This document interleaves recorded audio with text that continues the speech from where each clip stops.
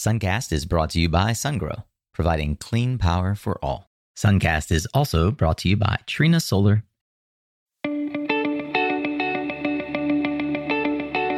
Hey there, Solar Warriors. I'm Nico Johnson, and this is Suncast.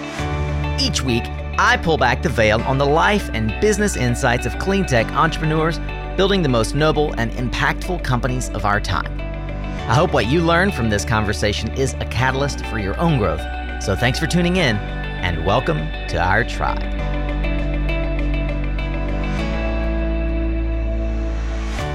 Hey, welcome back, Solar Warriors. I am so grateful that you are investing the one non-renewable resource that you've got, and that is your time. I promise we're going to take good care of you. If you're new here, double thanks. Your attention is valuable as well. Hope that we'll keep it for the next 60 or so minutes with a really incredible story. Today's entrepreneur is someone that I've admired from afar and long wanted to interview, who truly is disrupting in the clearest and truest sense of the term, the energy sector, and most notably the energy storage sector.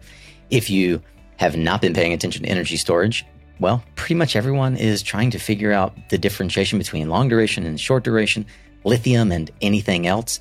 And one company stands out as quite different from the others, Energy Vault. If you haven't heard of Energy Vault, they began in looking at how gravity can be utilized to help us with the long duration problem. And the founder of Energy Vault, co-founder, in fact, is Robert Piconi. Robert is the chairman and CEO, took the company public, co-founded it with a few other bright minds like Bill Gross that you'll no doubt recognize.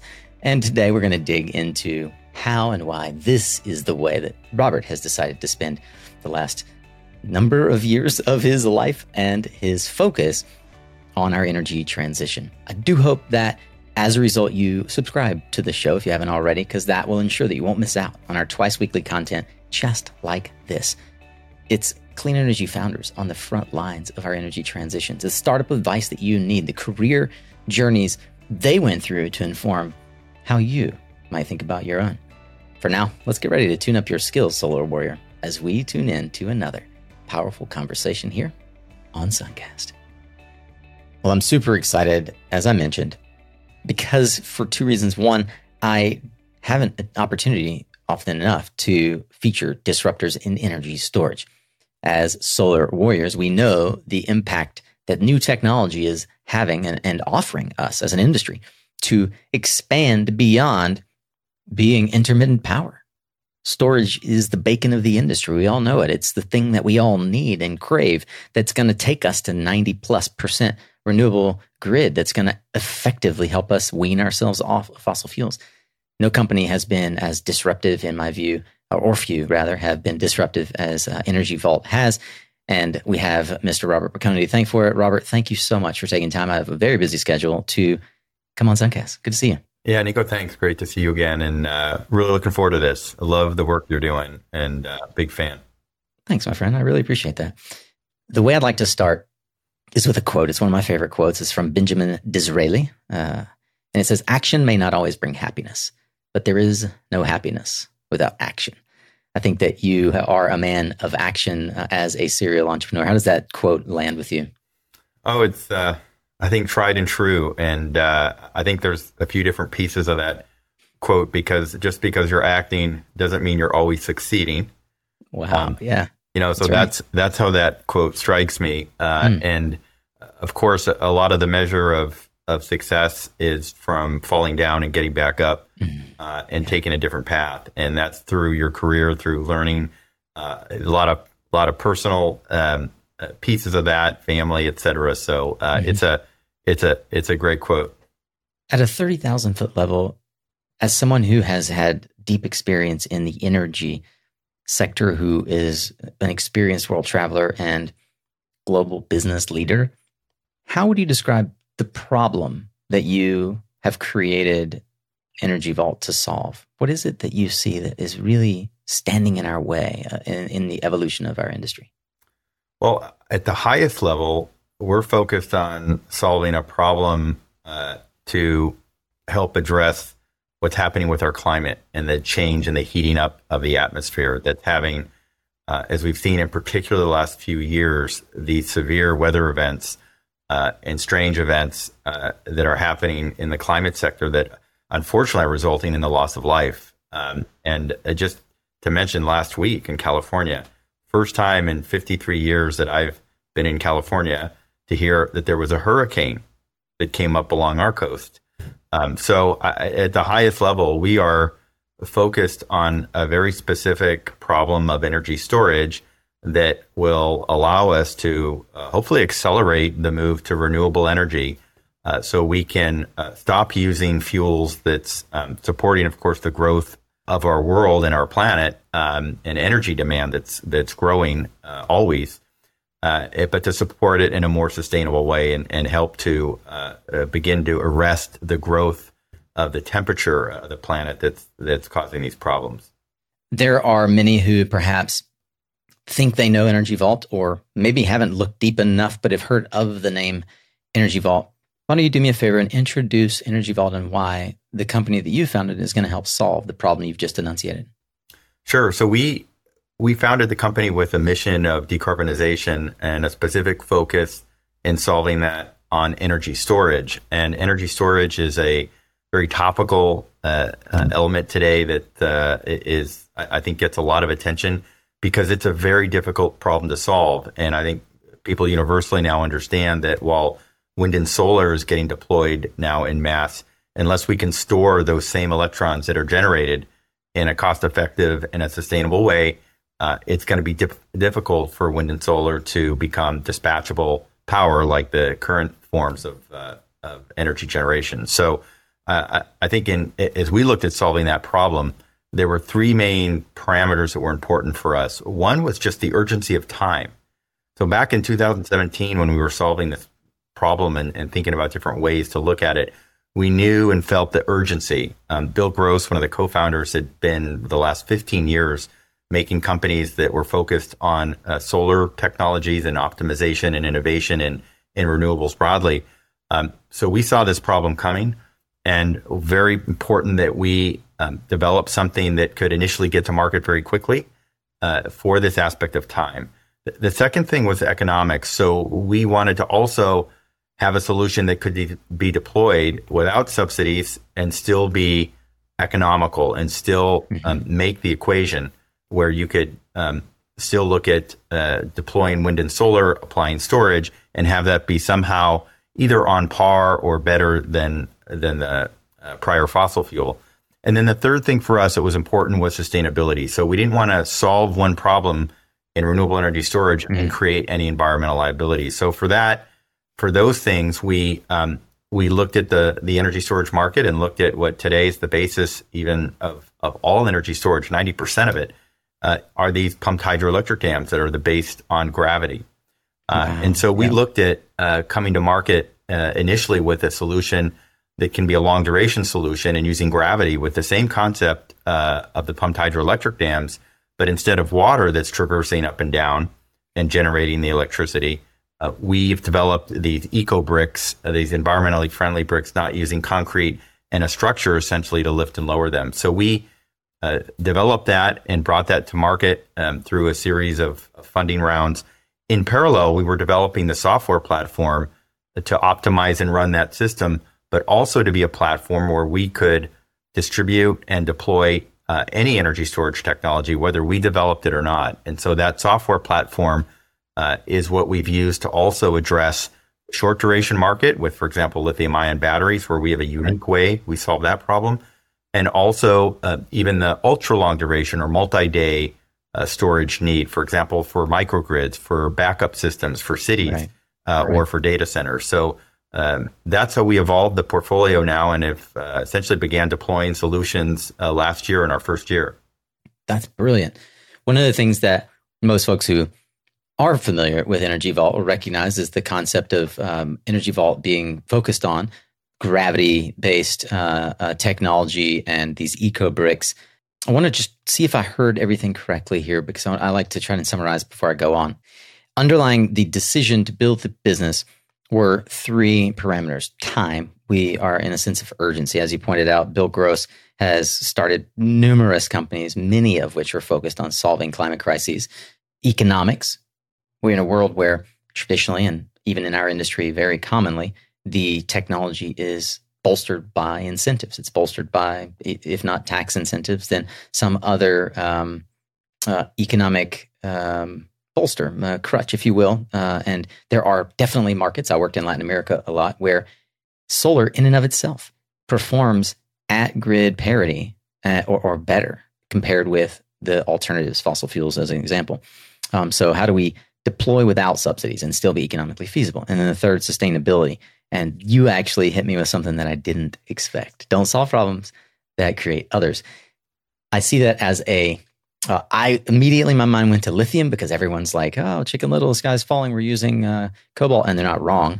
Lithium is not a sustainable, in quotes, long-term solution to our energy storage needs at the scale that we need them. But pumped hydro has its own challenges, right? It has its own. We not only can we not scale our storage needs with pumped hydro, but it is generally at the scale of dammed water storage, extremely disastrous to the ecology around hydro systems. So that took me by surprise. As I know that the pumped hydro is still the largest source of renewable energy in most of the world, but I think I heard you right. And then the gravity-based system, which we'll talk about, and how that evolved, and software, which is itself the enabler of the evolution of Energy Vault, as I understand it. Is that accurate up to now? Yeah, you got it. Fantastic. Now, I have a question around. So, as an entrepreneur, you started and scaled numerous businesses. So, recognizing that timing is everything, as many VCs would, and there are numerous companies on the pyre of started too soon.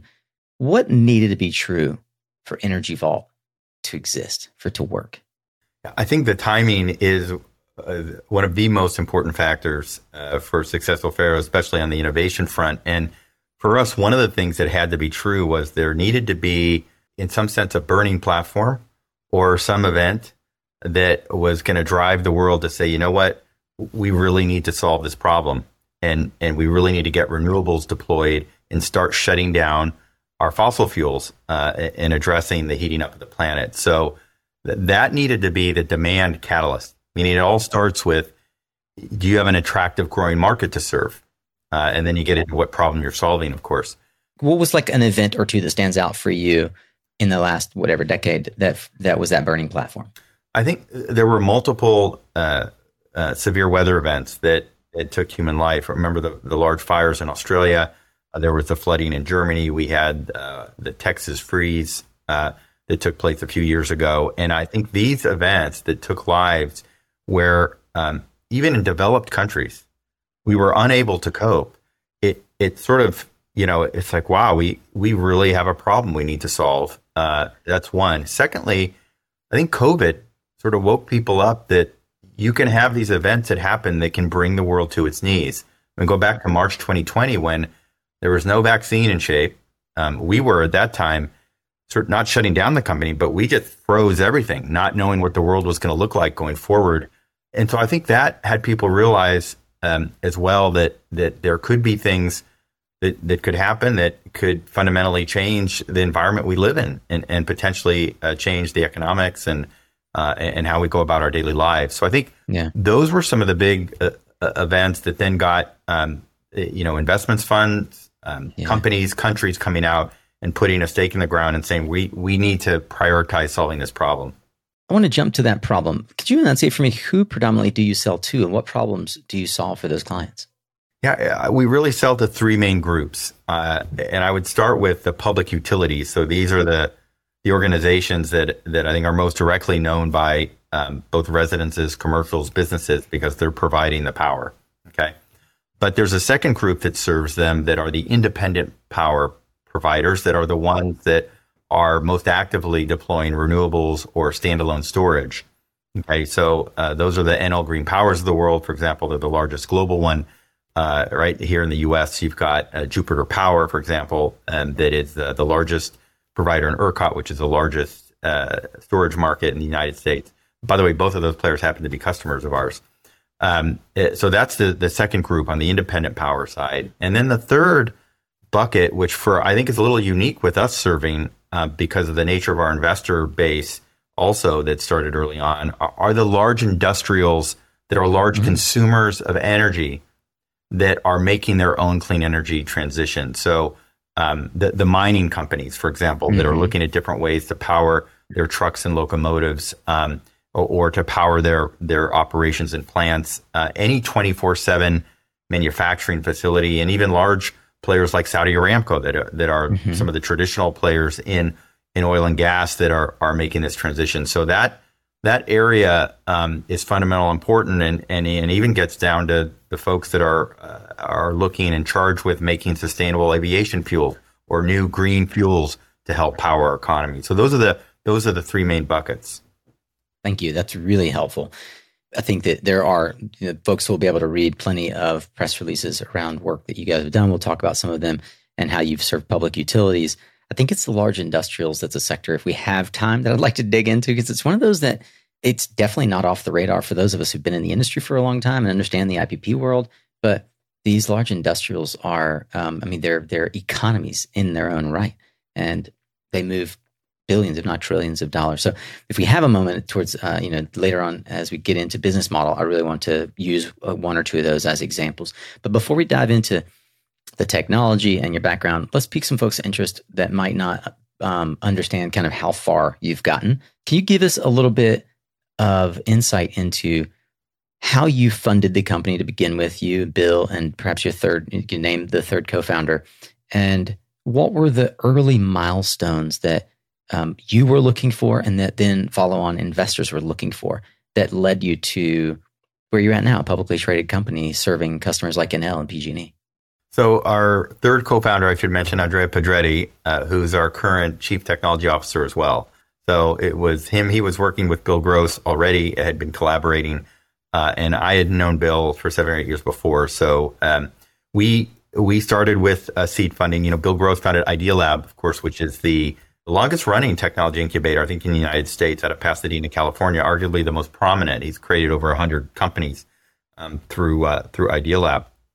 So we got together around the idea, iterated it, and formed the company at the end of 2017. And we started right away with a 1/4 scale idea of a crane, essentially, that would lift and lower blocks. We tested the software out and then spent a lot of time looking at how could we make these composite blocks. So they were large, 35 metric tons were the first iteration of the product. How can we make them and not use concrete? Because again, back to one of those three. Yeah, that's why you call it the eco brick, right? Yeah. So could we use material science and make these blocks in a way that would not require the production of concrete? And in fact, we collaborated with Cemex, which is a large materials company, in their material science lab in Switzerland, which is where we founded the company, and found a way to just use the dirt from the ground, for example, to make the blocks. But also we could use waste materials. So there was a really neat circular economic part of what we were developing early on. And so we really wanted to test all of those out and prove out some of the economics at a 1/4 scale. We built the model. Once we did that, and we did that with a Series A funding, and we proved out the main premise around the software, moving around the blocks, and that we could make these blocks sustainably, and therefore also avoid the cost of concrete, which is high. Right. We then went to a Series B to go build essentially a commercial scale system. So not starting with 250 kilowatt or a megawatt, but a full 5 megawatt system. So we did a large Series B funding. It was one of the largest in energy storage ever. It was 110 million, as announced with SoftBank. Wow. And that would still be one of the largest. Yes. Yep. Absolutely. And so we, if you're going to serve utilities, you have to be utility scale. And utilities don't like to take risks, as you know, because they're providing a critical service or providing power. You can't just shut it off, right? You have a lot of problems. So you must have a solution that's been proven and grid interconnected, ideally, to be able to go begin to address that market, whether with IPPs or utilities. So we went right to scale, and that was another big milestone for us. And through COVID, even through COVID, which was a very difficult period, we got our first 5 megawatt system grid interconnected in July 2020. Oh, wow. So if you think about that, and this is in about 2 years' time from essentially January 2018 is when we really started in Switzerland.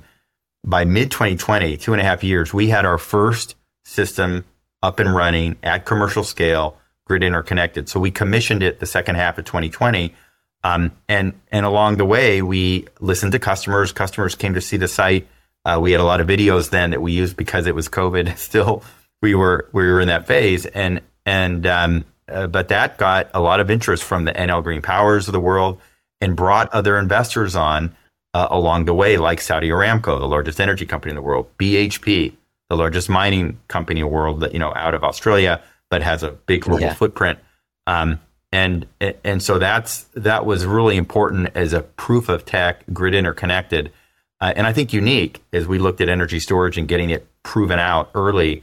And then finally, I'd say in getting close to the decision to take the company public, we developed the new EVX design, and we announced that in conjunction with Saudi Aramco's investment. So those were, I think, some of the early milestones before the IPO, before we started to look at taking the company public.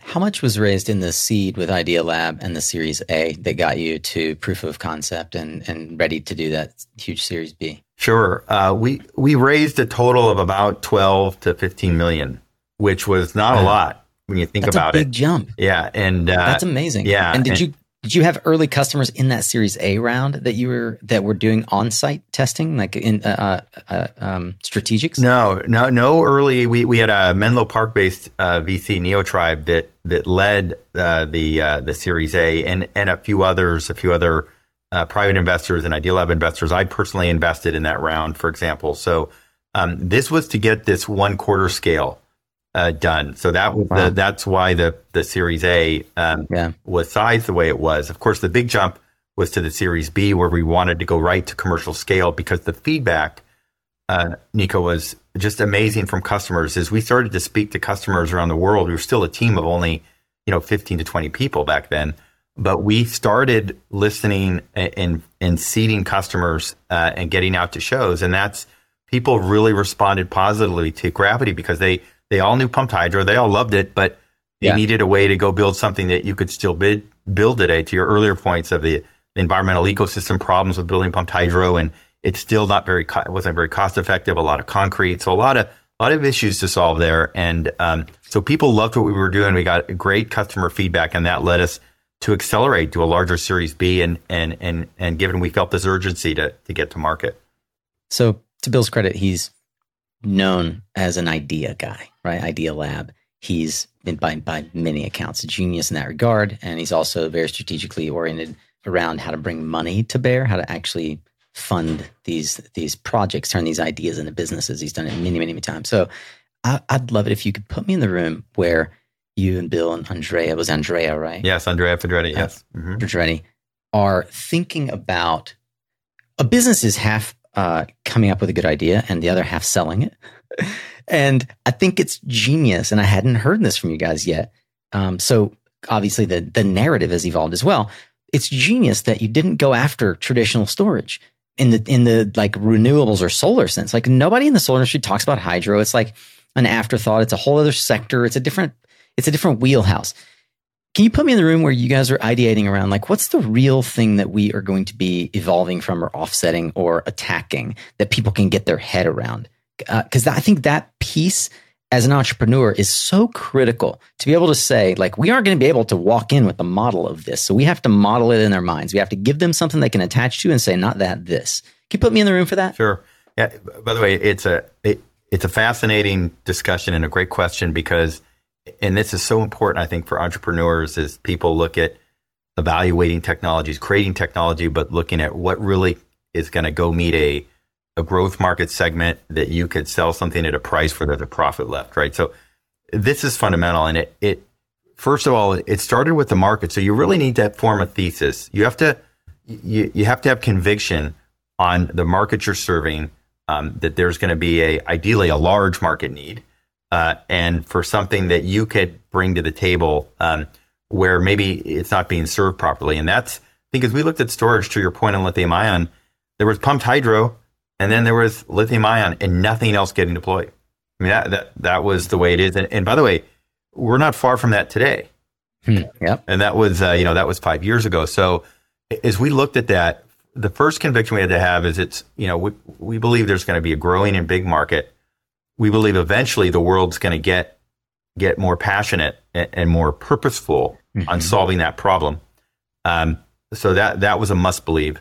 The third was what type of technology can you use to serve this market, and knowing that the more renewable you get on the grid, if you believe that we're going to be putting more wind and solar on the grid, and we are, and we have been, you're going to need not only storage, but eventually longer duration storage. So today, most of the market in the US, 95% of the market, most all that's getting deployed is solving this 2 to 4 hour problem of the time shifting. And that's why lithium ion is the only real proven and deployable technology. It has some downsides. You mentioned some of them. Environmentally, there's some safety risks, and they degrade over time, right? So just like your laptop or cell phone. So, but as we looked at that, we knew we weren't going to just be one of the many players looking at, different chemistries to optimize and solve that may not work out, right? That have a long cycle, or you have to build manufacturing to build it. So even if you prove something worked in a lab, then you have to go put a ton of capex into building out manufacturing to build it. So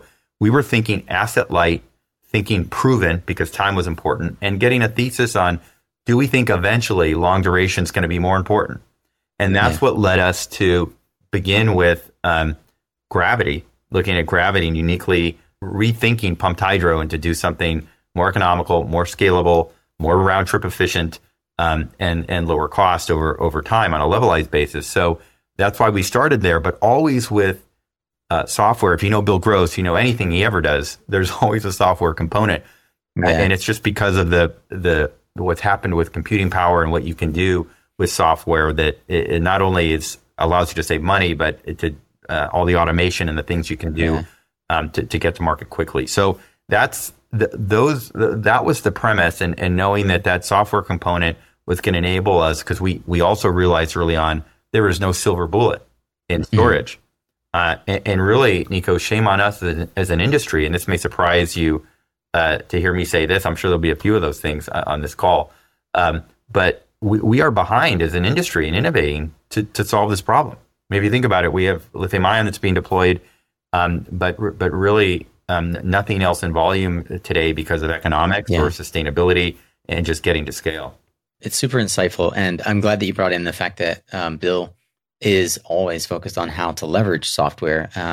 Being in Southern California, not in Silicon Valley proper, Bill has been a bit of he's been a shining light for tech in Southern California for sure, and a renegade in the industry, because he focuses on often, rather than pure play software platforms, hard tech, and it's really hard to fund hardware. It's really difficult.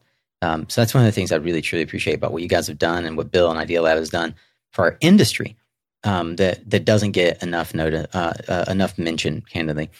Robert, I'd like to back out to 30,000 feet now and just kind of take stock of you as the entrepreneur.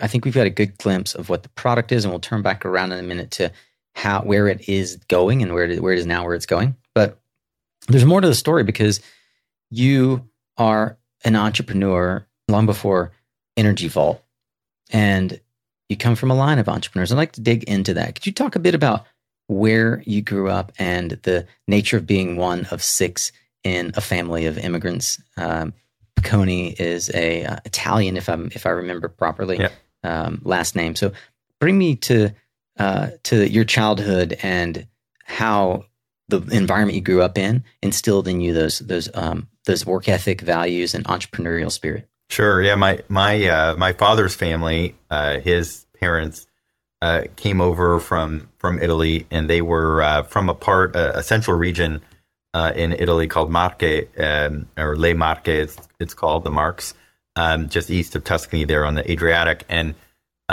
they were leaving, an impoverished area there, and they came over, and they were coal miners outside of Pittsburgh. So literally grew up with nothing. And all the stories you hear or you read about or you read books about, where the grandmother's doing all the laundry in the neighborhood, that was my grandmother. Well, my grandfather was in the coal mines. So you think about that, growing up with that and that's how my father grew up. And I really, that was, that the work ethic he had, and also, this is part of the sort of the American story, the value of education. So while he grew up working as well in parallel as going to school, my grandmother in particular always was focused on making sure he went to school, went to high school, and the value of education, and how that was that was a tool to basically allow them to progress and move on and get out of, for example, the working in the mining area at that time. So that was fundamentally, we come from that classic American story roots. My father was a bright kid and did well, got to college, and then actually got into medical school. So he was the first one from all my Italian relatives that came over that actually graduated from a university. Wow. And so that was the sort of the genesis. He met my mother, who was American, and they had 6 kids. I'm actually the youngest of the 6, and but growing. You're the youngest. Yeah, I was the youngest. I was the youngest. Oh, I didn't know that. Yeah. So I got the benefit of, therefore, as the youngest, there's always pluses and minuses. People always say you're the spoiled one, but actually, you get the benefit of seeing the older ones evolve, and the parents begin to have more time or with you as you're growing up. So I learned a lot growing up, and my father, who, while he was a surgeon and also served his country, he served as a surgeon over in Da Nang, in Vietnam. So he was a surgeon there, and then went into private practice in Southern California eventually, and that's where I was born, in Southern California, at the Naval Hospital there in Balboa. He, at his heart, as you can imagine, as I've described how he grew up, he was always an entrepreneur. So he was the one doctor that was getting all the doctors together, for example, to build and purchase their medical building. So if they're going to have medical space, they could actually be an owner and lease it from themselves and participate in that and own it over time. So he was always that one that was helping a lot of the other doctors that were more strict medical professionals and were maybe didn't have that entrepreneurial spirit. And in fact, we also kept a lot of the Italian traditions. So he always made wine at home, and then eventually he started a commercial winery. And Temecula was one of the first 10 wineries out there back in the early 1970s. What was the winery called? Our last name, Piconi. Okay. And eventually he sold it in 1997. But we grew up. So I grew up all my free time. It was just a small family winery, which anybody that's in the wine business knows it's a labor of love. I mean, unless you put millions into marketing. But so all my weekends and summers were spoken for in a family business. And of course, when you're growing up that way, you're, master of none. You're doing everything. You're working, you're making the wine, racking the wine in the winery during the day. And then you're working in the tasting rooms, or out with the public, or, on the weekends, which is what I did. So just growing up, it was always, we were always given a very strong work ethic. My father had a very strong one. So he was someone I really looked up to, given where he had come from and how he always led his life. And our spirituality, our faith was always very important to us as a family. And so this was a sort of a role model for me that I just was always involved in doing many different things growing up and for the family business. And then but also the value of education. So that was foremost. I mean, that was for our family. It all started there. I mean, I couldn't do anything growing up to go do with my friends unless I had completed all my schoolwork and everything. So that was some of the environment I grew up in the early days. That's super helpful. Do you remember in your childhood having opportunities where your father directly or indirectly, intentionally or inadvertently mentored you through entrepreneurship, where you were able to ask questions or go along trips with him to really see how business worked at a young age? Yeah, this was a great opportunity, because in terms of the opportunity to build something or have a family business where you're doing multiple things, so wearing multiple hats, and to do that at the young age I did it, from essentially from age 5, being a part of things, whether it was weekends, et cetera, but all the way through. And it was there were many moments, because things in any business sometimes don't go well. It can be operationally, it can be with suppliers, very simple basic things, right? Things don't get delivered on time, or things fail. And, temperature is very important when you're making wine, keeping things at a certain temperature. So if things aren't working properly in your operation or your facility, you have to deal with them. But even in business there, I was, I don't know exactly why. I guess because I was a little, better with people and engaging with the public, and I liked it.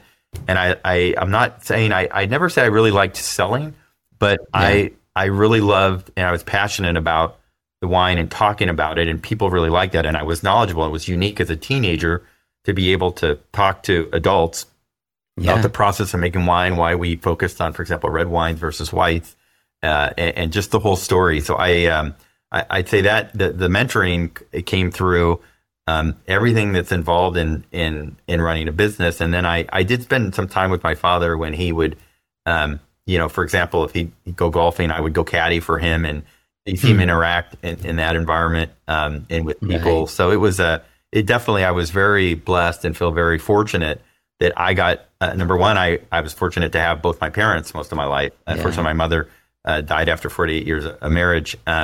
But I was very lucky that way. And I was very lucky to have both of my parents involved and had that time with them growing up. Yeah. What a tremendous opportunity and tremendous story and testament to the work ethic of your grandparents instilled in your father, the desire to make something better of himself so that he could provide a better life for you all. And ultimately, how proud he must be that you are not only providing a better life for dozens, probably hundreds through your career of individuals, but helping to improve the planet that we all live on now. I have to ask then, since you grew up in a family of predominantly hardworking, higher education-oriented, medical and or sort of winery businesses, I have two questions that sort of stand out. One, is there a career path that you always thought you would go down, but ended up not doing? Growing up, because I don't want to say I idolized, but I looked up so much to my father and what he had done and his work ethic. And I just thought I was going to be a doctor like he was. And of course, it's just interesting. There were a lot of changes in medicine in that time going on in the 80s, which is when I was a teenager. And changes in medicine and even how doctors were going to be working, et cetera. So it was because of that, my father, when I went into university, I did my undergraduate at the University of Notre Dame, and he actually convinced me not to go into medicine, and actually go in. He was advising me at that time just to think about, because he had observed me in, I think, working with the public and observed me working in the family business. Math and things came well to me, and the business side, I had sort of a natural intuition with things there. So he actually convinced me to go into more business and even some scientific fields. So that's where I gravitated.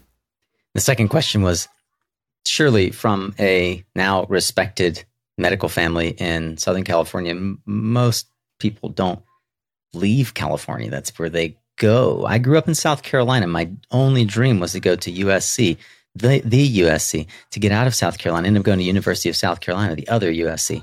And so I have to ask, why leave California to go to Notre Dame? Yeah, fundamentally, it was, I knew that if I didn't leave California for school, I probably would stay there my whole life. So part of it in me was wanting to get out of California. I mean, it's a beautiful place. I traveled a few times to visit Pennsylvania, which I learned about humidity for the first time. But also, I went to a smaller school in Southern California, and it was a Catholic school. And I was prioritizing, as I looked at schools and universities, I think one university that wouldn't be massive, where you wouldn't just get lost.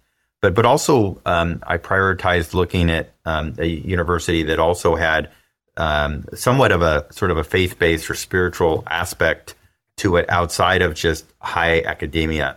And so that's where Notre Dame came on my radar screen. And it wasn't for their reputation in college football or anything like that, but it was really those factors. But getting out of California was a part of that as well, and that ended up changing my life for a lot of reasons in terms of my priorities after that. It did. So let's talk about that a bit. As I mentioned, you're a world traveler, and that is part and parcel to the journey that you started in Notre Dame. Can you talk about the how traveling back to the motherland, back to Italy as a student in Notre Dame changed your life in more than one way? Yeah. Well, yeah, very interesting. I know today it's because of both, we have the internet that connects us with information immediately. So the world seems smaller today because with technology, we're so interconnected. Back then, this was in the late 80s, early 90s, the big thing was getting more global. So, and actually, that was one of the things that a lot of people were seeking out. And with companies, they were building out operations. There was the advent of what's happening with China and then becoming a bigger player in the economy, in the global economy, what was happening with developing places, India, for example, and others, Brazil. So it was there was one dynamic there that I was really interested in doing something overseas. Notre Dame had a few programs all over the world, but the other aspect for me was while my father had two Italian parents, believe it or not, they raised him speaking English because they wanted him to fit in, and they didn't speak a lot of Italian to him, so he didn't speak Italian, and I always wanted to go and learn the language and go meet my ancestors, for example. So I chose to study in Rome,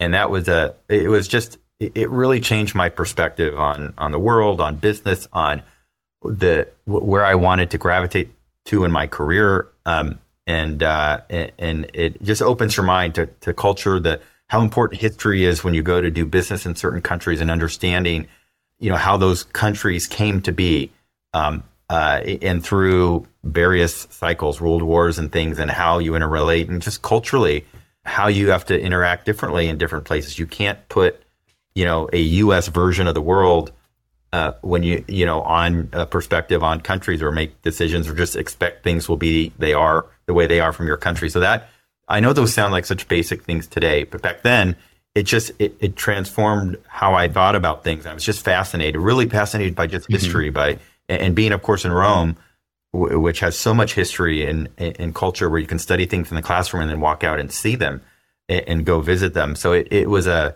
year I was 19. It was in 1989 to 1990, and it really changed my life in many ways, including I should disclose I met the woman that became my wife there. Eventually, we got married after university, and we have 8 kids together now.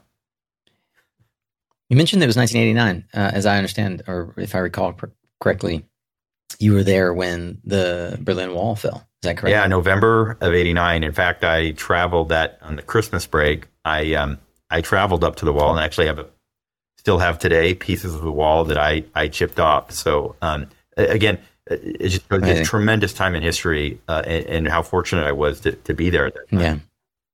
Yeah. So you didn't start in renewables, but you've ended up in renewables. That nevertheless, you chose a career in energy straight out of Notre Dame. You and pretty much ever since, with a bit of a winding path through healthcare and telecom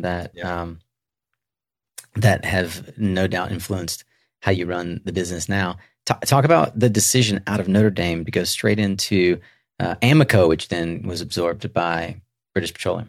Yeah, I did an internship after my junior year of college with Mobil Oil in London. So because my sophomore year, I was so impacted by that year I had overseas, I was able to get an internship also working overseas, which back then those were highly sought after. Hard. Not only to get a very good internship from a big company, to set yourself up for your next year when you graduate and getting a good job, but to do that internationally. So I worked with Mobil Oil, and because of that, of course, then when I went to look at jobs, I was on the radar of a lot of oil companies. Amoco being based in Chicago, they did a lot of recruiting at Notre Dame. So I loved the sector because energy is a part of our daily lives. It's the largest, and has been, I think, one of the largest GDP sectors in the world. It's over $8 trillion today, and it's global, of course. So this was the other thing that led to my choices. So so I started right out of school with Amoco, and very interestingly, through the career, I'm returning to energy, but in renewables. So it just was a great career path that I had that along the way that influenced a lot of things, even on Energy Vault, that you synthesize and bring together. So I'm happy to chat a little bit about that because it's really interesting. Yeah, I'd like to explore it for maybe 5 or so minutes. I think it would take twice as long to really dig into all the lessons learned. Yeah. But as I mentioned in the intro, you are an entrepreneur. This is not your first rodeo. Even when I look on LinkedIn, I had to do a little bit more digging. And there's a fantastic article that we'll link to from Notre Dame who did a bio on you that points to your having built and sold companies. Could you talk me through the process of leaving oil and gas, going to Alcatel, and then eventually going into the healthcare industry, and then finally finding your way back to energy? And somewhere in there, Bill Gross approached you and you said no, which I love. So I'll let you tell the journey. Yeah, I'll update on that too. But I spent the first 7 years at Amoco, and as will come with no surprise given this discussion so far, about half my time there I spent overseas. So I went right into chemical manufacturing. So I worked for the downstream chemical side and went to a large operating plant. I'm not one to just stay in the head office. I need to understand how we build our products, what's behind the main businesses that result in a company, and the how and what's behind and how to make them better. So I worked in the chemical manufacturing side and then moved to the worldwide engineering and construction side to build plants. And I got on a very large project based in Europe. And of course, the engineering firm they choose to help us is common in that industry. You choose a large EPC firm, was based in Rome. So it's just because I spoke Italian almost fluently, but enough, and because I'd already worked in that technology, I was able to get on that job. And as an expatriate, so I returned to Rome not as a student where I couldn't afford anything, but then as an expatriate. So and expatriates in the 90s, when it was not as common to have fluently English-speaking foreign nationals. Expatriates had a great life. Yeah, it's much different than today. Well, yeah, it's just it was a really neat experience. We had one child at the time when we went over there, and so is in this is getting to the late 90s now. We built that plant. There was this thing called the internet at the time that was starting to evolve, and I was just fascinated by what was happening with technology, and in particular, what software was, the use of software that was utilized in just the development of what ended up transforming a lot of how we not only communicate but how we interact. I mean, how we do business, and just the power of that and the transformation. I mean, you could have technologies come to market that would fully disintermediate a business. I was just fascinated by that and the power of software. So in the late 90s, Amoco merged with BP, and I was working in the new entity there in the Chicago area. And I took a year off. Kellogg Northwestern they're the only top 5 program that had a 1 year full-time program. And I'd already gotten to 5 kids. So along the way, I ended up with quadruplets for our second child instead of going from one. In your first job, Mike, this has been the first 7 years of work. Yeah, I was 27 years old. They were born in May 1997, and so because I had 5 kids, I couldn't do a 2-year full time program. But I wanted to do a full time. I wanted to take the year off, and so I did that, and then changed career paths, and I went into Bell Labs and Lucent Technologies and networking and software, and I did that for 7 years, and that's where I actually worked a lot in technology, but started to run through product management, and then as a general manager, running parts of the business. So those were my first roles, sort of P&L responsibility. Then in my early 30s, and a lot of transformation going on at that time in networking and telecom and software.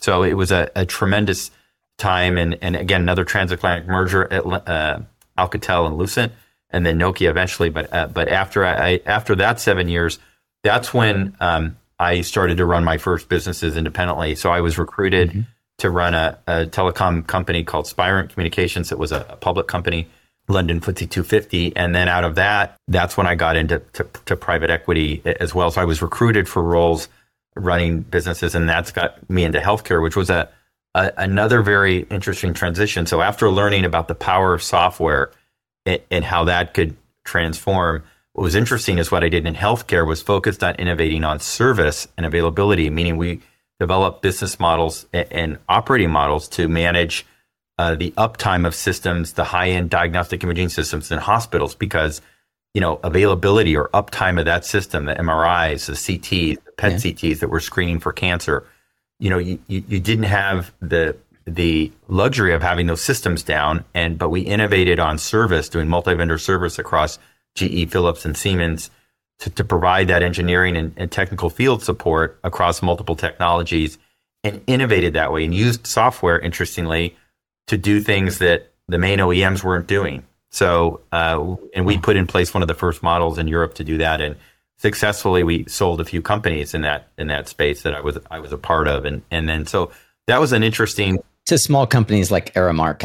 Well, yeah, Aramark actually bought one of the companies, and then and then there was a large fund that bought one of the companies that I grew and ran in a very high growth environment there in Europe. So it was it was a very interesting aspect because you learned the importance of service and availability and how you could innovate and differentiate not on the product, the hardware, but how important the service was and availability and uptime. And that it's just an interesting, if you think about that journey and then coming back when Bill Gross called me and coming back into renewables and sort of he ignited the passion, not of energy, but the urgency around renewables. And I started to dig deeply into the problem that was happening with the heating up of the planet and how important energy storage was going to be through him. I mean, pulled me into these things. And it was just interesting. If I think about what Energy Vault is today, with even our first gravity system, it's the integration of the sophisticated civil and structural engineering in the system, material science, so that allows us to avoid the use of concrete and reduce cost in materials. A lot of people wouldn't naturally think that, but it's a core competency of ours, and software that automates that whole system and makes it all happen, that the system can be unmanned, essentially can operate dynamically with software and AI platforms.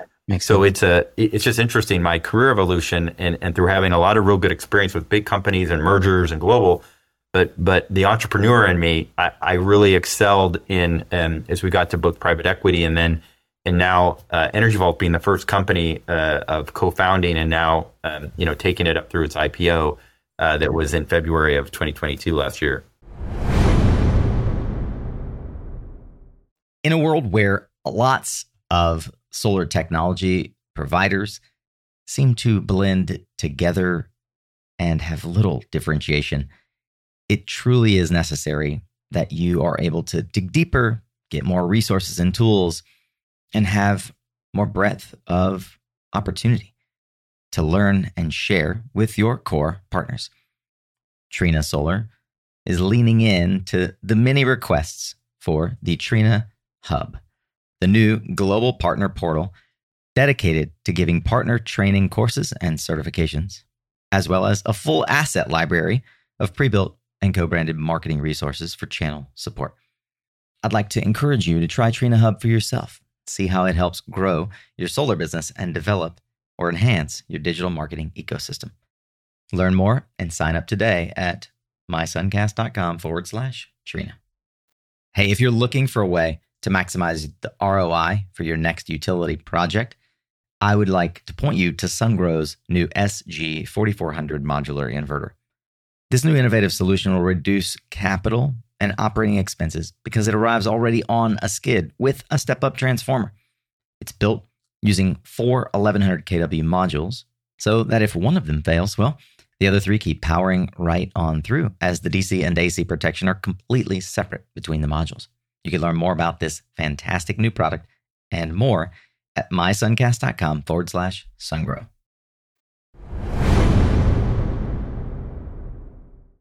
One of the things that most entrepreneurs have to ultimately deal with when growing a company is what seems like this invariable trade-off or sacrifice that must be made, a choice that needs to be made. I can't even imagine, looking at the trajectory of success that you've had, how you've managed to keep what on all accounts sounds like a very healthy and happy marriage and relationship with not 5, but 8 children while growing multiple businesses and now founding and taking public a company. I mean, I want to say, like, my hat's off to you. I sort of kneel at the stage that you all sit on, and am humbly asking for insight from someone who's been there. How do you do it all? How do you manage to keep the family together and set appropriate expectations, et cetera? Can you talk a minute about that? Sure. It's really been one of the most, I think, fundamental, important parts of my career. And I do get a lot of questions about this, because there's a natural assumption that people will make that to do and to make a big impact in whatever that is. It could be a company, make a big impact in a community or on a global basis, that somehow the trade-off there is you can't have a big family, or you can't have more than one child or two children. And that, I think, fundamentally, if you think about, the purpose, and you also hear people say, you have to divide your personal life from your professional life. And I've just never believed that. And I'll tell you why, is you have to be driven by a purpose. And a lot of that has to do, and the most important thing in my life is my family. And especially, when you have children, you have a responsibility to others, and you want to see them thrive and do well. And you get a lot of satisfaction about that. And that's where the purpose, like in what I do, and at any company I've been at, whether it was in healthcare, we were trying to improve the quality of patient care, for example, and providing a very good service and uptime of the systems. And in what we're doing now in renewable energy, the purpose for the world, that's got to be very well aligned with, how you work and interact with your family. Because a lot of the times I'm spent away from my family doing that. That's got to be for the right reason. And also your children are interested in what you're doing. So there has to be, I think, some alignment around that you're have a mission, for example, in Energy Vault, around solving a critical problem in energy storage that can help enable a renewable world. That's our, one of our, I guess, our taglines of the company, enabling a renewable world. And I think that with that purpose, and when you're building a family and building your family life, I think it's tough to try to separate those things, because I believe it's all interrelated. So I think it all starts, and when you have 8 children, obviously you have to have the right partner. So because you have to make choices, obviously, and you both can't be there for the children all the time. So you have to have the right partner and agreement on how you're going to support the children when you have that many. Now, we got to 5 very quickly. The question we get all the time, and I just got it last night when we were at dinner, out for dinner, was, and then you had more. So after the quadruplets, and then you actually had, 3 more, which we had them one at a time after that. So it was these are things that for us are one of the most important points or reasons of why we do what we do, is supporting our family, and in particular Energy Vault. If you look at what our main purpose is, to ensure we have a great planet for the future, and that's the future of our children, our grandchildren, et cetera. My first grandchild came just under 2 years ago in December there in 2021. So very so a lot of alignment between what I do professionally and what I do with the family, and it's all integrated. Yeah. So the words integration and alignment. Also, you've mentioned a few times your faith. They all, for me, form this circle that I love. The words that you used, integration and alignment. They point to a very intentional communication protocol with your wife first and foremost, and your children and your team, setting expectations. One of the things that lots of entrepreneurs learn the hard way, and I can imagine that while it was difficult for children to move around, you gave them an experience that few get, and it's certainly I imagine you're very intentional about it, which is that they get to see how the rest of the world operates. They get to integrate other cultural aspects into their identity, and become world citizens rather than sort of U.S. citizens, as it were. Yeah. By the way, it's a great point, and I think one of the things with the I've spent much more time with the younger kids now than I was able to do with the older kids when I was running global businesses and R&D centers in China or India. So I was in my 30s on the road quite a bit. It's interesting with COVID being, I was home all the time, and I really valued all that time. And it was just amazing how when you're home all the time, what you see that you may have missed. I didn't regret, doing what I did, because it was always purposeful and in alignment with my wife and where we were going as a family. And all those experiences have served us very well now. But it is a part of this, this goes back to this global piece that I had growing up. And I realized how important that was for for me anyway, to understand other cultures and peoples and how they think, and how important respecting those perspectives and not making judgments based on where I come from, for example, but understanding and respecting and learning and educating yourself about other cultures and peoples. And that's where I think the ability for us to, for example, we lived 8 years in Switzerland, which is a very international community there. Yeah. And had spent time in Belgium earlier in my career. And so that's given the children a tremendous experience. And again, it's, things ebb and flow in families. It's never all perfect, of course. Never perfect. But I think alignment on where you're going and your spirituality, which for me has been important and is very important for our family. That just gets you through all the ebbs and flows and the ups and downs. Yeah, my personal experiences over the last 8 years building my own company, the more aligned I am with my wife, not only the happier the outcomes can be, but the easier it is to get through more quickly the troughs, because there are always troughs and friction. But being brutally honest with my wife about what I was going through and not hiding it from her. I think most entrepreneurs do that candidly. That's the thing, is they hide things away from their close friends and their wife. And in my conversations with you, I get the sense that not only did you incorporate your wife into the decision making, but you incorporated your children.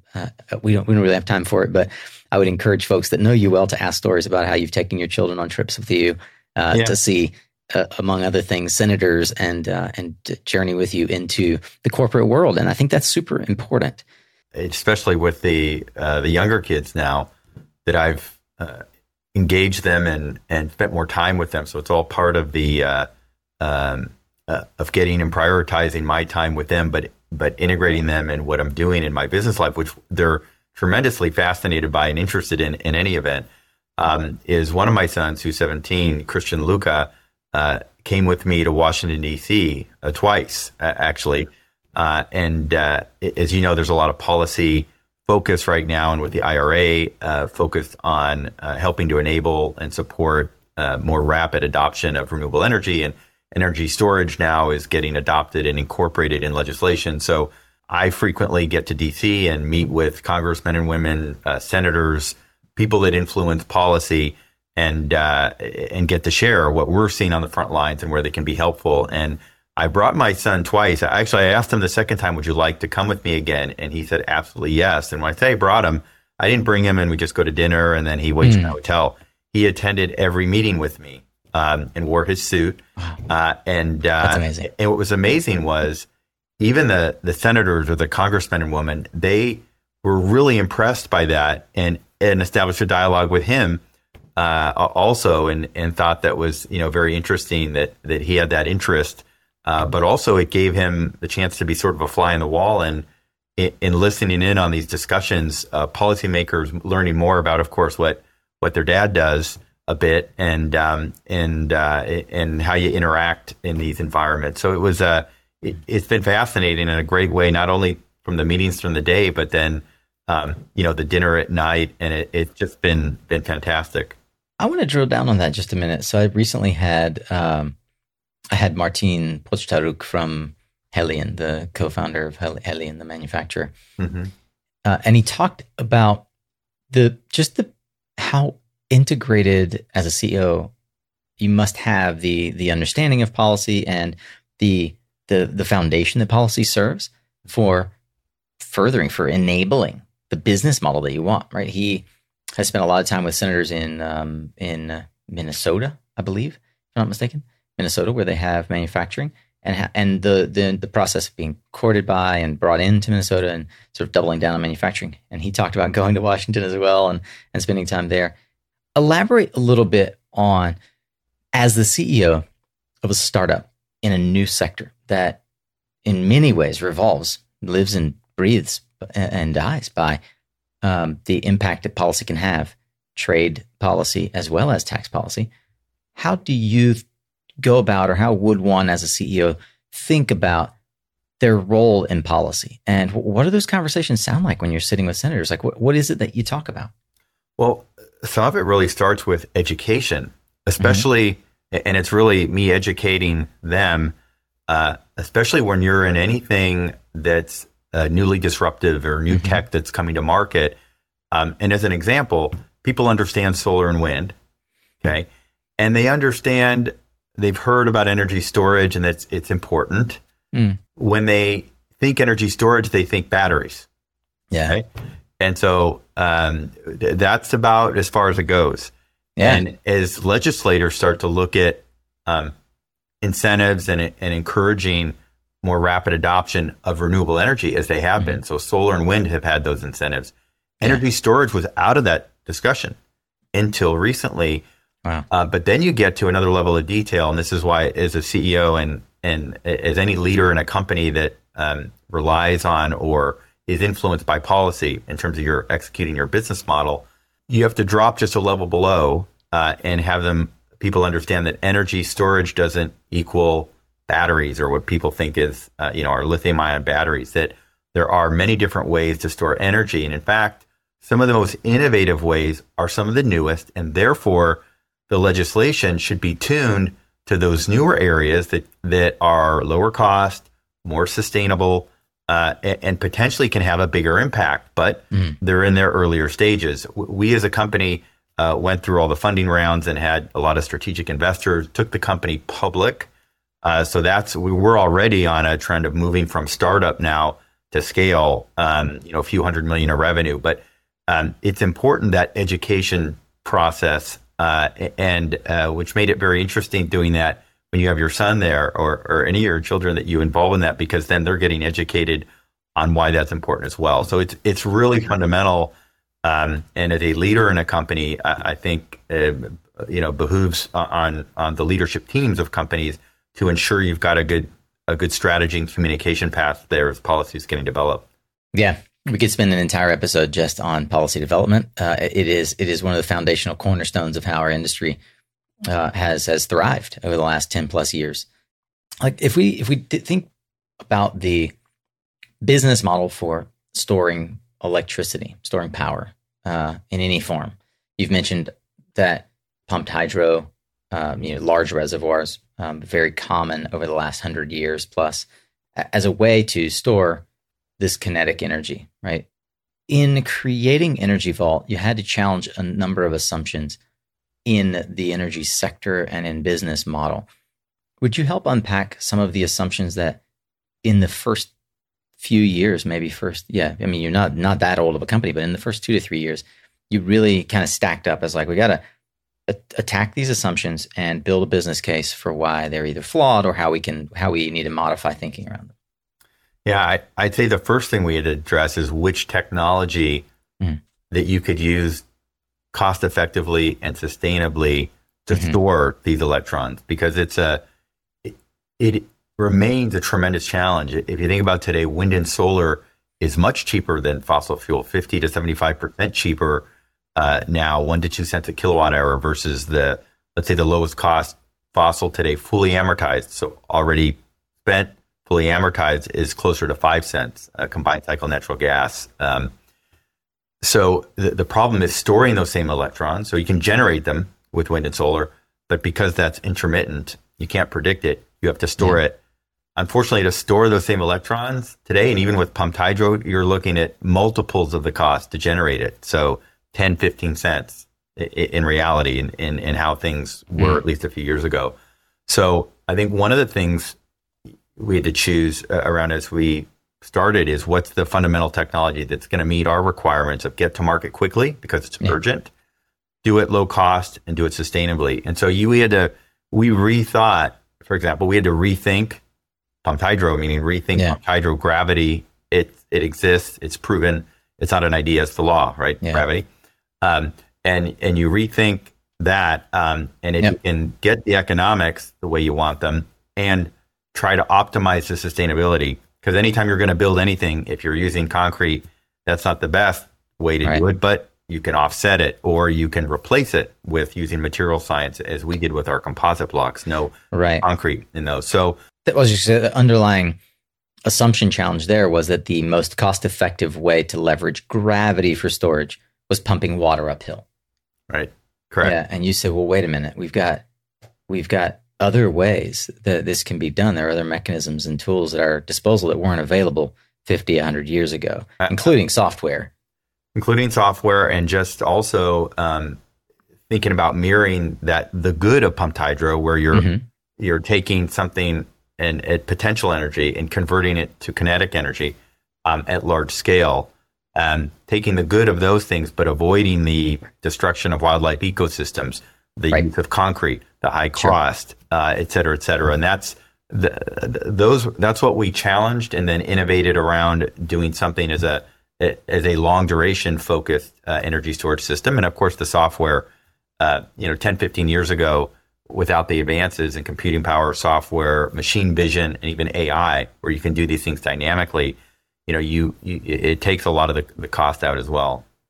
So we've talked about the eco blocks, and a lot of folks remember the early days of Energy Vault, if they were familiar, which was this kind of crane thing outdoors. And the product and company have truly evolved over the years. You talked about the quarter scale model, and then the quarter scale model, what was delivered in the quarter scale model as a proof of concept is not what you just recently delivered as an EVX system, 25 megawatts in Shanghai, to prove that your EcoBlock system and your gravity-based product can evolve. Could you talk me through the sort of from the first early customers, how the product evolved to marry your desire to be ahead, sort of leaning forward, and needing to meet where the market is today? Sure. I'd say there's two main paths for that. One is with the gravity system itself, and I'll start there. After we did the quarter scale, we went to full commercial scale, 5 megawatt, and grid interconnected it. And that was important. That's what led to the larger Series B from SoftBank.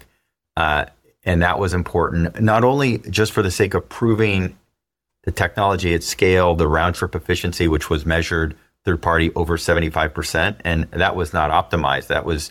We wanted to just get to market quickly. We wanted to prove everything out at scale, and then we could optimize that higher, as we did with EVX.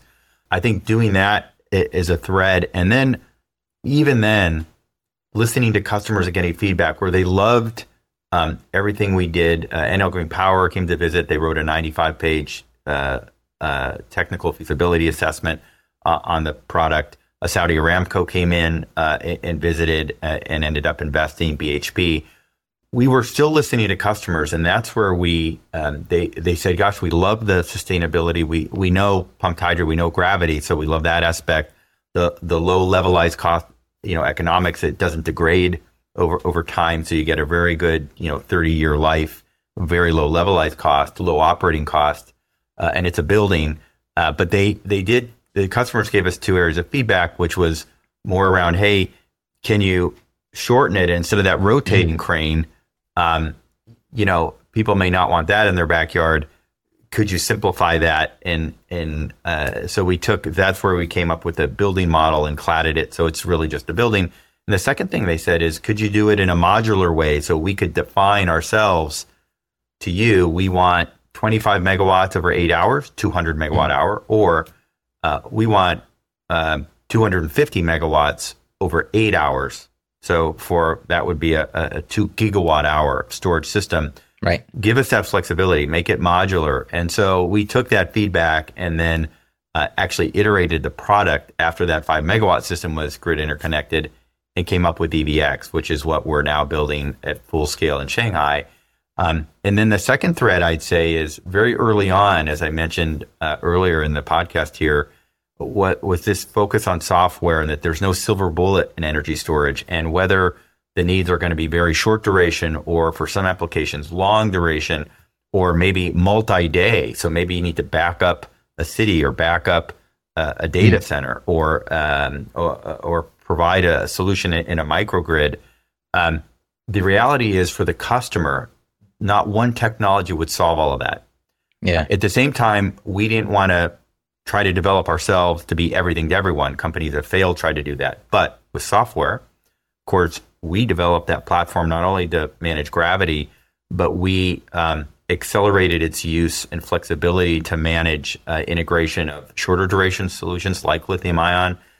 Came up with some innovative ways to make it more safe as well and achieve a higher energy density with batteries. So it's not just software, but there's hardware differentiation.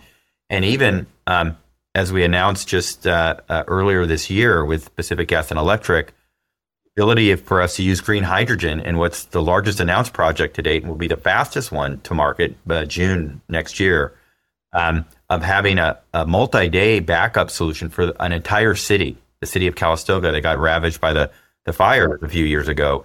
So I'd say that in terms of the evolution of the company, not only getting our gravity system here to market, but in parallel, getting a software platform that allows us to solve various problems with different technologies and really become that energy partner, that innovative partner for many different customer sets.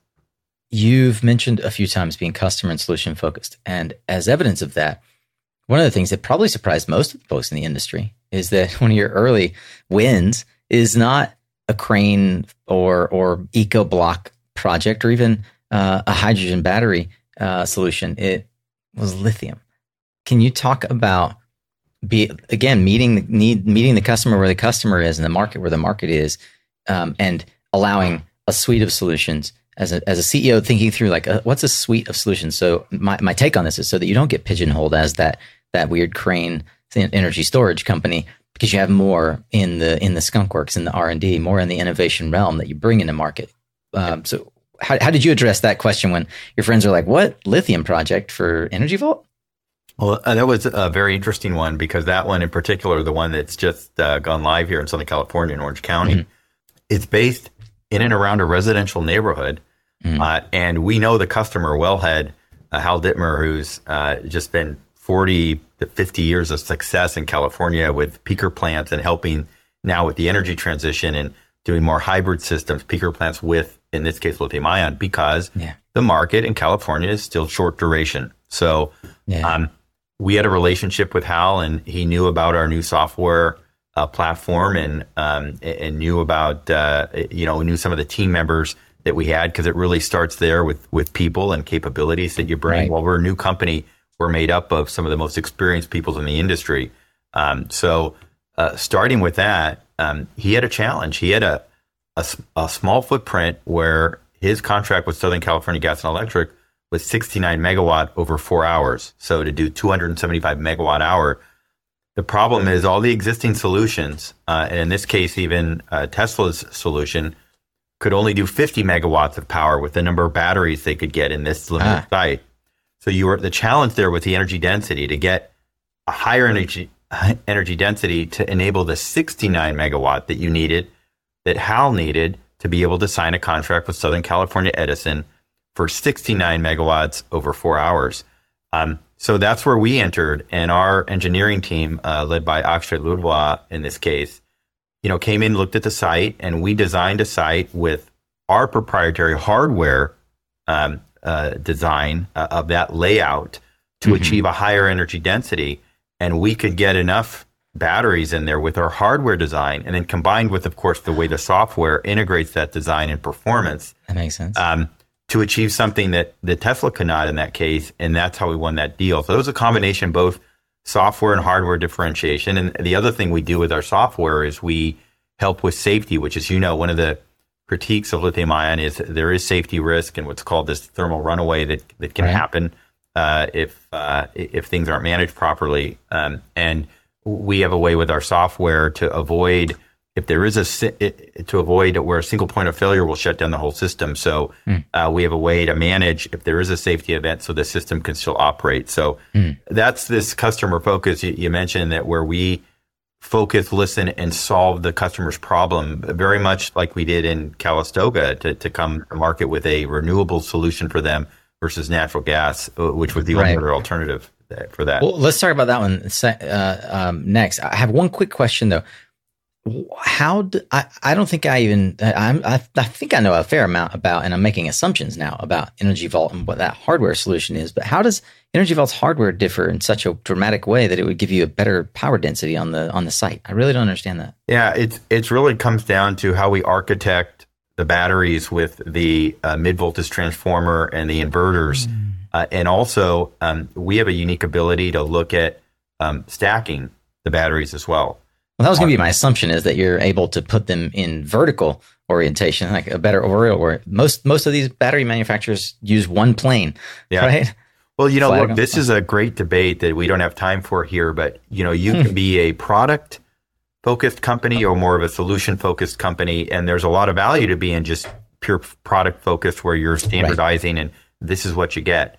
We tend to take a little different approach with customers where we could have had that approach, but in our case, our hardware, and in the end, we looked at a stacking design, but in the way we solved it was through an interesting integration of the product in that footprint in design where we could do it all on one level and still get the 69 megawatt. But again, that requires a little more time dedication from your engineering team, but we're able to solve it in a very creative way. And so help me understand then, what's novel about the PG&E solution for Calistoga?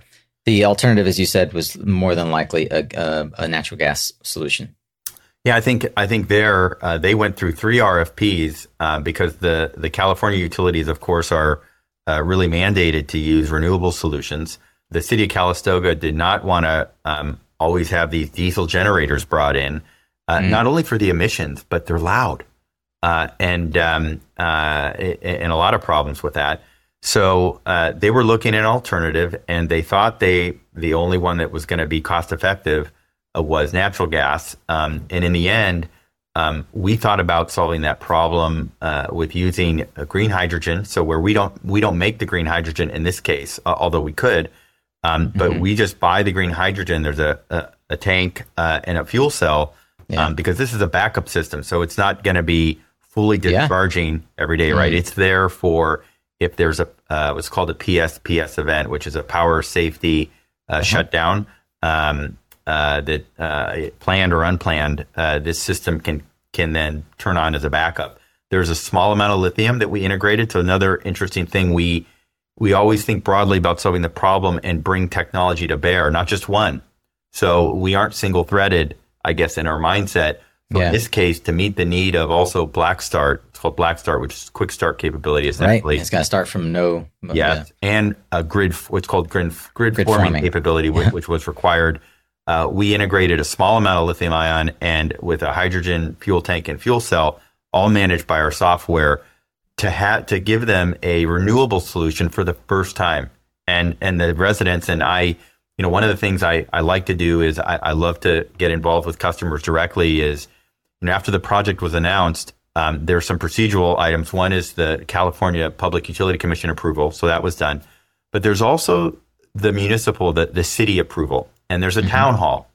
And I'll never forget, because I was actually on a plane, but I was able to dial in and listen in through the plane Wi-Fi to the town hall where they were debating doing the solution. And it was just amazing to listen in on that, and how after all the questions, of course, on, hey, hydrogen, green hydrogen, is there a safety risk, and what have we done to make sure everything would be safe? It was amazing to hear the residents then toward the end talk about how, wow, they're really excited to have not only a renewable solution, but a solution that's not going to be noisy, and actually expressed surprise that this was being brought through Pacific Gas and Electric because of the history between the town and the utility and some of the issues in the past. So we, of course, were very happy to be a part of that. Our team was there facilitating the Q&A, so we were there to help with the question and answer in the town hall. And it's, when you're impacting the residents, I mean, that's where the rubber meets the road of your solution. It's not about the commercial side of the deal. it's you see the impact you're making on people's lives, and what's more important than that. Well, you're making an impact on more than the people of Calistoga's lives. You're making an impact on all the folks' lives who've chosen to come along for the ride at Energy Vault. Could you talk a bit about the critical role of hiring and talent, and how that is sort of part and parcel to the core mission of Energy Vault? It's been fundamental from the beginning, and I'll start with having built companies before and also worked in larger, Fortune 100 public companies. Mm-hmm. You learn a lot along the way. You make some mistakes along the way, and sort of all of that knowledge and everything that I've learned in my career really went into something that is such a tremendous opportunity, where I had the opportunity to build something from nothing, from zero, mm-hmm. and build it. And that starts with people. It all starts there every day. And I really wanted to build something unique as a culture, wanting to be the place that all the best talent wants to work. And meaning you have a culture you're building that obviously in this case, we have a great mission, right? Decarbonization. So when you think about purpose, we're already there with doing something that's going to be good for the planet. So that checks the box for a lot of people these days. But people can get a paycheck from anywhere, right? So how do you create a culture that people really want to be a part of? And that was important to have a few different themes about our company. So innovation was absolutely going to be one of those, and how quickly, and that came very quickly through our initial hiring and building and getting to the market and coming on the scene. And really in 4 years from just the seed funding founded the company to filing to become a public company. So that means you've gotten the backing of important investors. In our case, it was large strategic companies that are very well known, as well as, you build the customer base and the commercial base up, where we already built a good funnel of projects. And in the end, it comes down to the culture here that people want to be a part of. And in some cases, we got very deep domain and experienced people in energy. In other cases, some of the people that functionally may have been the best at what they did and just were very much attracted to starting on a path of renewable, being a part of that purpose, but also in some cases, leaving a culture they didn't like and really attracted to the things that made our culture unique. And for us, a lot of that starts with, not only how we collaborate as a team, and the innovation that's a part of everything we do. We create a pretty open, collaborative environment that encourages, the employees to work together to achieve a goal and to take some risk along the way to do that. But also there's an important core value here, and it's the most important core value we have, and it's humility. Mm. Books have been written about this in the leadership style, but that's one thing in my career as I've built it and been a part of companies. One of the most contagious things that just motivates people to do things they never thought they could do, and to really, throw themselves down on the tracks in front of the train for their coworkers and their company, has to do with humility, and that starts at the top. It helps you. Yeah. I think you never want to drink your own Kool-Aid.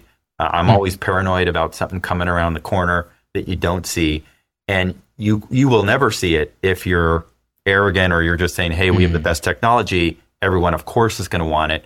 We sort of start with a different premise of what problem is the customer trying to solve. How do we best solve that? And that's what's informed our R&D and our innovation in developing the product. We think we have really good ideas, and we do, but that always starts with being informed by an important problem being solved there in the customer environment, and also a recognition that our innovation can be good, but there's a lot of different ways to solve a problem that may or may not be created here, and thinking about, therefore, how do we bring that to the table to customers? I love that. One of the ways that you also described, so part of the mission that you guys are on in a previous call that you and I had, if I recall correctly, you said, we know that we're successful if the best talent in the industry wants to work here. And I think that is emblematic of a company that places the value in the people and the brain trust, not in the solution, right? And trusting that if you've got, as Jim Collins says, the right people on the bus, you can figure out how to drive it in any direction successfully. Let's turn the corner here and head towards home base, if you will. I want to just ask a few questions around lessons learned.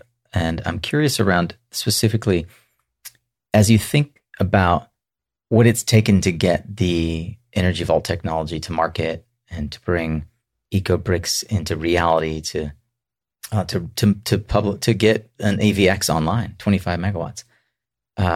What if you had to change your opinion about something that you thought had strong conviction about, but were willing to say, I have to change my tone here? Yeah. Well, look, it reminds me of, there's been many things along my career where there are little tidbits you get from different leaders you work with. So one of them is there's never a wrong time to make the right decision. And so as you, and as we evolved, as we built and grid interconnected our first, what we call EV0, just because it was our first implementation, that's the transformer-like 6-arm rotating crane, which was very innovative and lowering and lifting the EcoBricks and things. But along the way, hearing the feedback from customers, and we had a choice to make. Do we look at a redesign of this, taking the customer feedback? We're proving out everything at scale, but is there a way to put all of that in a different form factor? And can we challenge ourselves to even look at a structure, even though it's gravity, you need height, but to have a minimum height that actually would be lower and still economical? So I say that took a lot of thought and in some sense some courage to also go to the board and say, look, we think we've got something very good here. However, we believe we're going to have something that can even be more broadly applied to different climate areas, different environmental sensitive areas. If we actually redesign that into something that would be an enclosed structure, and much like a building, the ease of permitting, which is very important here in building a structure. So that was a very important decision along the way that we took while we were finishing the EV0, so the 5 megawatt system in Switzerland. While you're finishing the thing that you've been raised money to build. Along the way, and incorporating a lot of the technology and R&D. So there was a reuse of everything. It was more the repackaging. Because you now have to divide and conquer at this point. Yeah.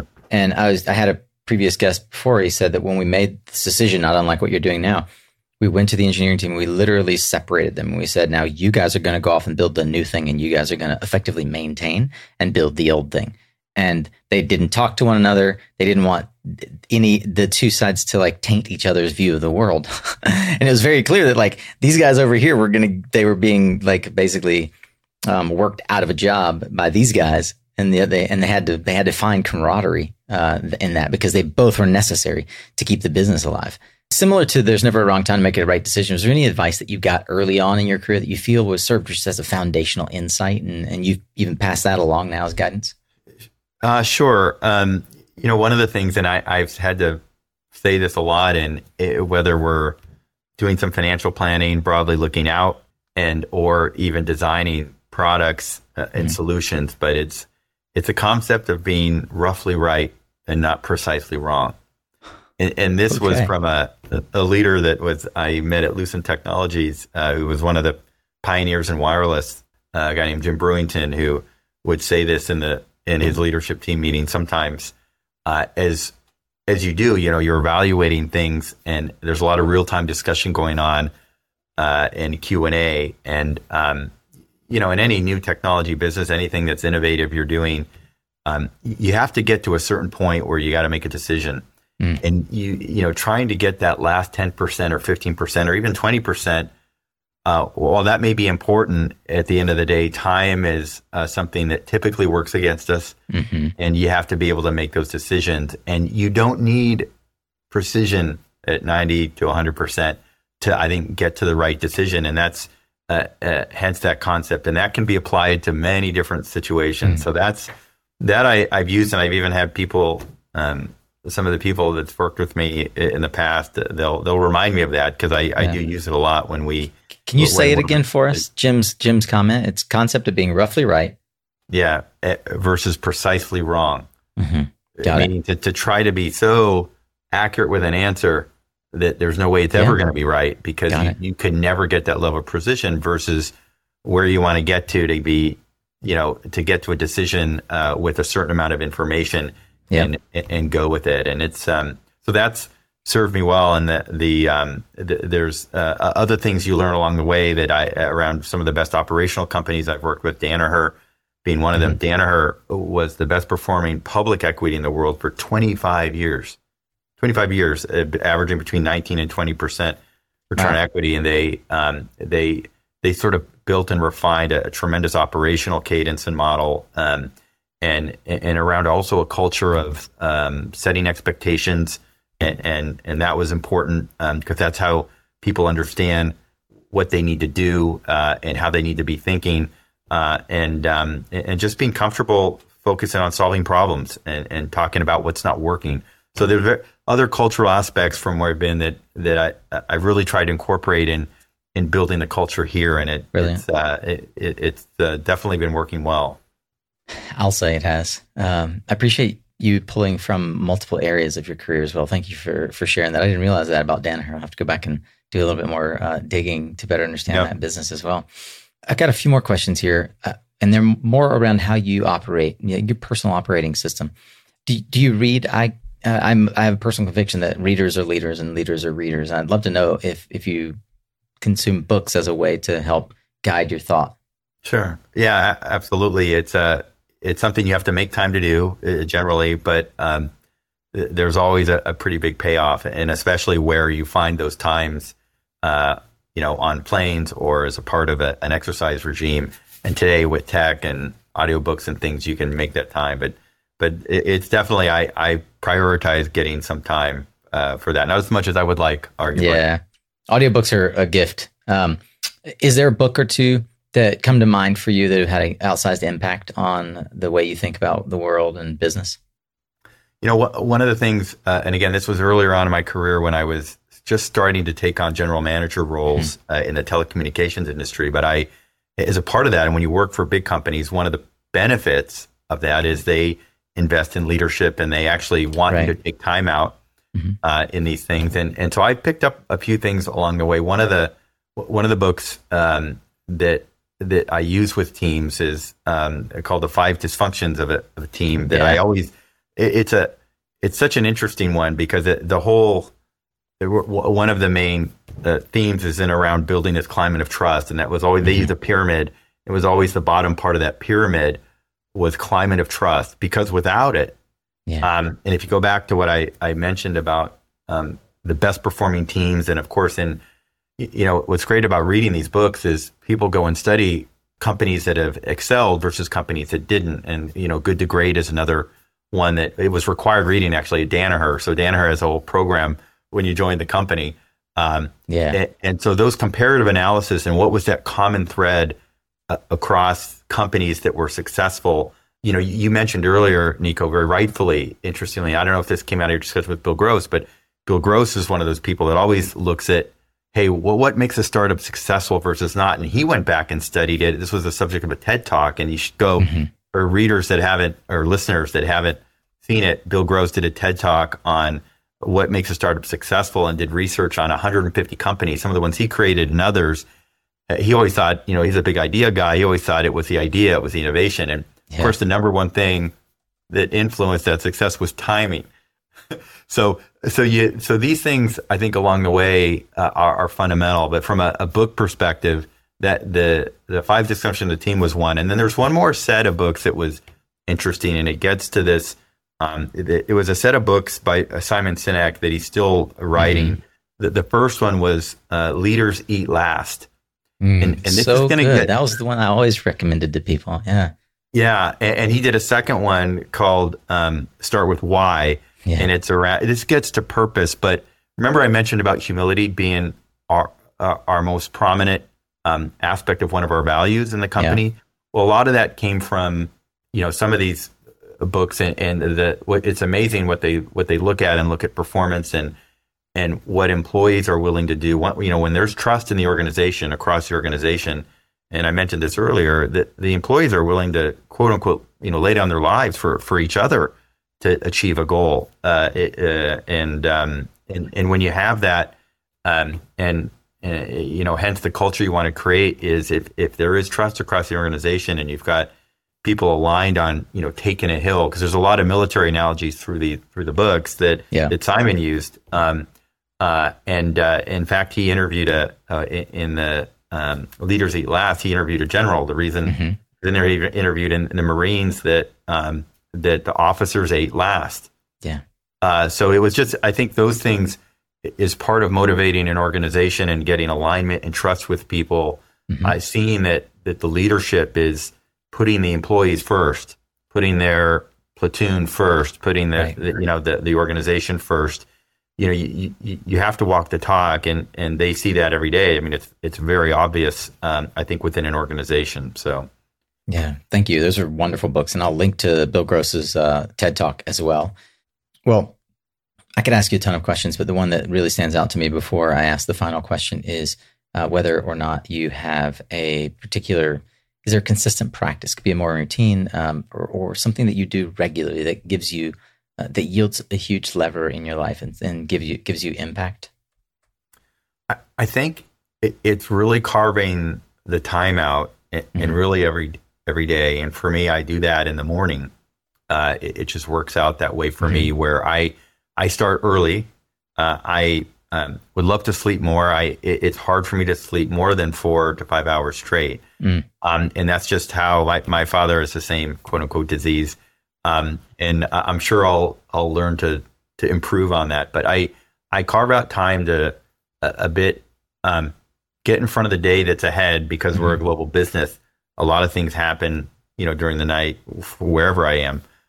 So there's one thing about getting ready for the day, but the other thing is not forgetting what may have been the priorities or things to follow up on from the day before. And I think teams, it's real important for priority setting for your teams, and that things aren't getting missed, or that there's a good way to follow up. And so it sounds like something so small, but it's so important for individuals in the organization to see that whether you're solving a problem or something gets raised, that it's not lost somehow and fallen on deaf ears.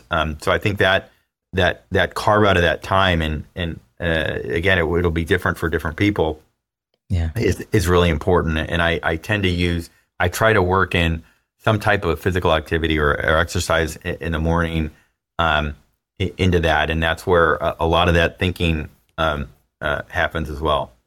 Yeah, I've tried numerous times to start early, and used to sleep on 4 or 5 hours, or rest on 4 or 5 hours of sleep. But thankfully, I've helped. I've overcome the disease, as you put it.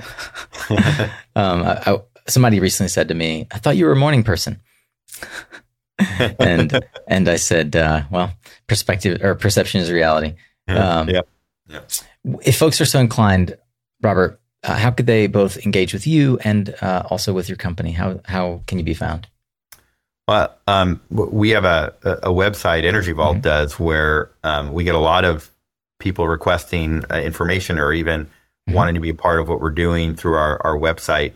They can also, and they're welcome to engage with me. I use LinkedIn as a platform where I connect with people as well. So that's from the public side. That's a good way that I try and stay in touch as well. I'll post things out there from time to time, or forward things on either our progress that we're doing, or interesting articles at times. So I think either of those ways are good ways for us to get in touch. We'll definitely link to your LinkedIn and encourage folks to follow you as well as try to connect with you on that platform. And in our final question, it's forward looking, but in a way it's backward looking. If we looked out to 2030 and we've unlocked this big, hairy, audacious goal of achieving a renewable grid penetration of 70, 80, 90%, what did we get right? What's in your crystal ball about the success that we achieved and what it took to get there? What we must have gotten right to get to that by that time frame has to do with an alignment across geopolitical boundaries. So that means it's global. That means it's it crosses borders, and that means that some of the largest companies and organizations in the world are making the choices and the priorities to achieve a goal, which today people would look at by 2030 to get to that 70-80% renewable penetration is something that might be impossible. And I think most people would say that would be very difficult to achieve. Yeah. What keeps me, encouraged and optimistic, and having relationships with, for example, Bill Gross and Idea Lab, or companies and even the people here that are doing amazing innovations and technologies that are removing carbon from the air itself, or creating substances that actually can absorb carbon dioxide, and things, looking at alternate technologies to help us achieve the goal, that even outside of the renewable penetration, it's about how do we reduce the heating up of the planet overall. And we have renewables to do that, but there's a lot of other technologies and ways we're going to achieve that goal, just so we can get the planet back to where we were. Another way to think about that is, how do we get the level of CO2 emissions back to where they were, for example, in 1970? Yeah. And can you do that? And the answer is yes. If you see some of the advances in some of the newer technologies, it keeps me optimistic. Well, I as well am optimistic, and I'm also encouraged by pioneers like you, Bill Gross, and your other co-founders who bring businesses like Energy Vault to the world. Robert Piconi is the chief executive and co-founder of Energy Vault. Thank you so much for taking time out of what must be an incredibly busy schedule. We're honored and grateful to have learned from you here over the last hour and a half. Great, Nico. Thank you, and appreciate the invite. And it's just been a great discussion with you. So thank you very much. All right, Solar Warriors. What a breath of fresh air, Robert Piconi. Thank you for your generosity. Thanks to the team who helped grab your attention. I just want to note that I stopped by and gave my business card to the team at America Clean Power, and someone in the organization saw through the opportunity to reach out and connect afterwards and invited me to interview Robert. So thank you to the folks that man the booth at these trade shows. It's actually, you never know without asking. It's just proof that you got to ask. You don't get anything in this life without asking, except death. So thanks for persevering through another interview. I hope that you more than persevered, but you persisted thanks to the insights that you were gleaning. What are those insights? What did you learn from Robert in this conversation? I'm dying to know. I've posted in LinkedIn my thoughts about this episode. So if you click right there in the description, you will have a link to the show notes for this episode. And in somewhere on our website at mysuncast.com, you'll easily find my LinkedIn page, where almost assuredly this will be pinned or very recent. And I hope that you will take a moment, go leave a comment. Let Robert and myself know just how much this episode meant to you, what you learned from it, what you're taking away. What questions did I miss? What would you like to engage Robert? And he said that he's on LinkedIn, and I'm sure he'd love to engage and answer your questions. So please take a moment and do that. And if you, my fellow Philomath, are an infinite learner and looking for more resources, I've linked to the many things that I referenced here just a minute ago. Bill Gross's video, the books, and all the other resources that helped me prepare for this episode over at mysuncast.com in the show notes. Again, you can click through in the description of the podcast app that you're listening through right now. And I'd be remiss to not mention and thank the sponsors who help make this show possible for you each and every week. They pay so that all that you have to afford is your attention. Thank you so much to Sungrow and others who have helped keep Suncast free to listeners. You can find out more at mysuncast.com/sponsor. That's how you can learn ways that you could partner with us to reach thousands of clean tech champions and solar warriors each and every week, twice a week. Till then, remember, you are what you listen to. Thanks again for showing up, Solar Warrior. It's truly half the battle.